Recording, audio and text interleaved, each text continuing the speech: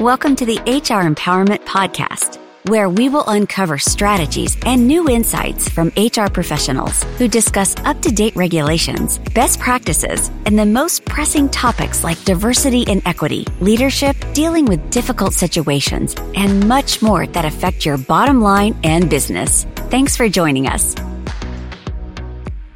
Hey, everybody. Welcome back. It's Wendy Sellers and JC. Hey. And we are talking about ChatGPT. So cool. Our new best friend.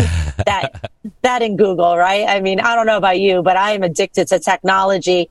And I always tell people, don't become addicted to it, because if it goes down, which it does, then you're kind of left holding the bag. So it's really important to know for the HR folks that are listening and the managers that, you know, ChatGPT has amazing outcomes, but we have to be careful when using it and thinking, oh, we're going to replace humans, because that's not ever truly going to be a good decision.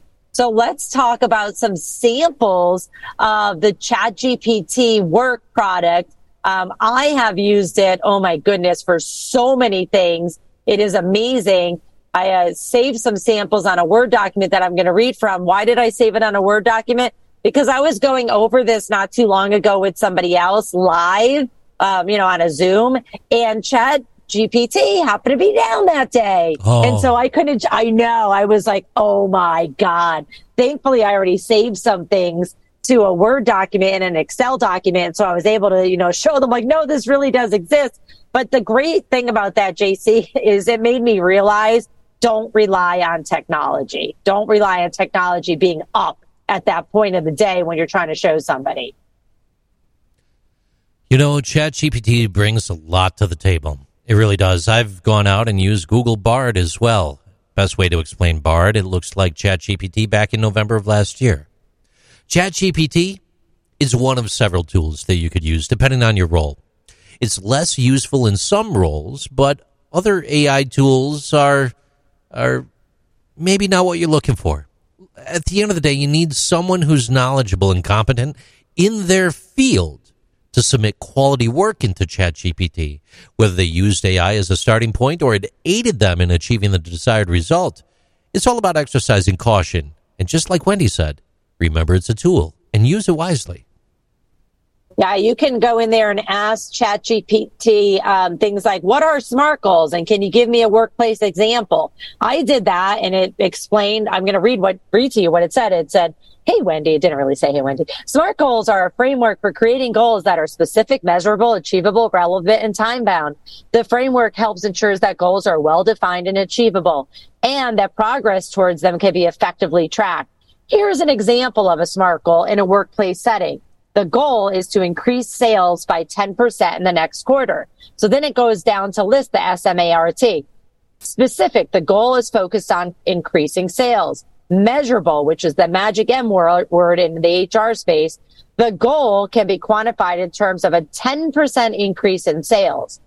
A, achievable, the goal is ambitious, but also realistic and achievable within the given time frame.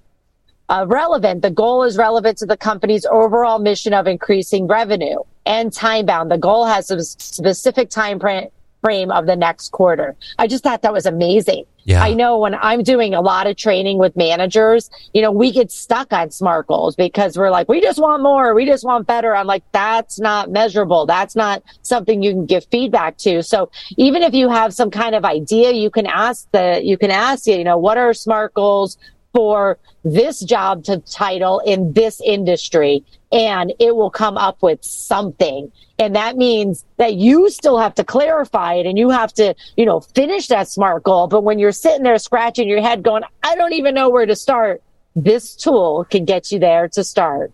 And it places it in context in regular human speak. You could Google and find these results depending on what the source that it's coming from.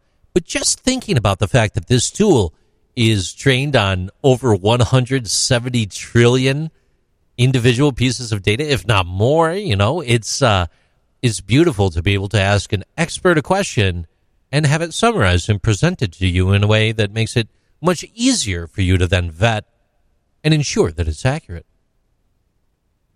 It's how much? 1.7 trillion. Oh, only that much? Yeah, it's still not as much as the debt in the U.S., but that's fine. So, I've got a little blurb here for you, though. Workers who don't use ChatGPT might be afraid of being replaced by a Wendy, and some of those concerns that people have might be valid. Would it be prudent to take a stab at trying it out, even if it's at home on your own, to get used to it a little? Absolutely. And I want to say for the folks that are listening, make sure that if you are using ChatGPT in the HR space or in your workspace at all, that you need to communicate with your employees that this is not replacing anybody. Now, we never want to do empty promises because, there could be another reason we're having a reduction in force. But ChatGPT, especially in the HR space, should be something that's a tool that says, oh, okay, HR assistant or HR manager, we need you to write 4 job descriptions. Well, that can take 4 days sometimes, especially if they're jobs that you've never had before. You got to do all this research, write it down, communicate back and forth with the manager, when you can instead just ask in addition, ask ChatGPT, please write me a job description for this job title in this industry, and then it'll come up with it. And then you have to go back and you have to edit it. It's not going to come out perfect because every single job, it has a different knowledge, skills, and abilities, different tasks, things like that. But it could save, say, 4 days of work into 1 day's work, which means now you could actually be helping your employees with other things that you never have time to do. Spend a little more time on the human engagement aspect, too, at that while you have it. Hey, I've got a couple things for you. I'm going to walk you around the tree on this one, and if we're going too far, you pull me back, Wendy.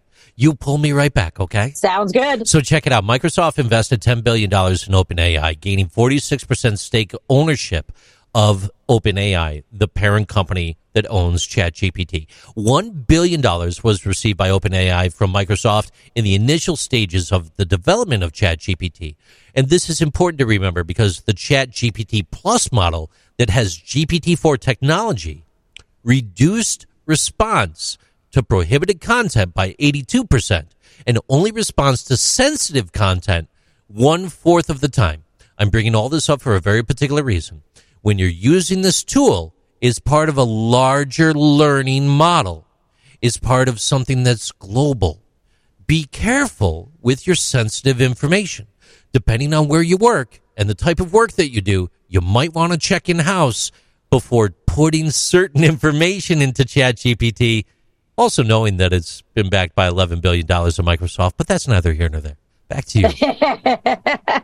Hey, everybody. Thanks for listening to episode 2 of our 5-part series on ChatGPT and other AI that will disrupt business. In our next episode, we're going to cover, is AI valid and reliable? Thanks for joining us. Thank you for joining the HR Empowerment Podcast, brought to you by Aurora Training Advantage. We hope you've gained new insight and strategies to navigate the HR profession. We look forward to you joining us again on the HR Empowerment Podcast.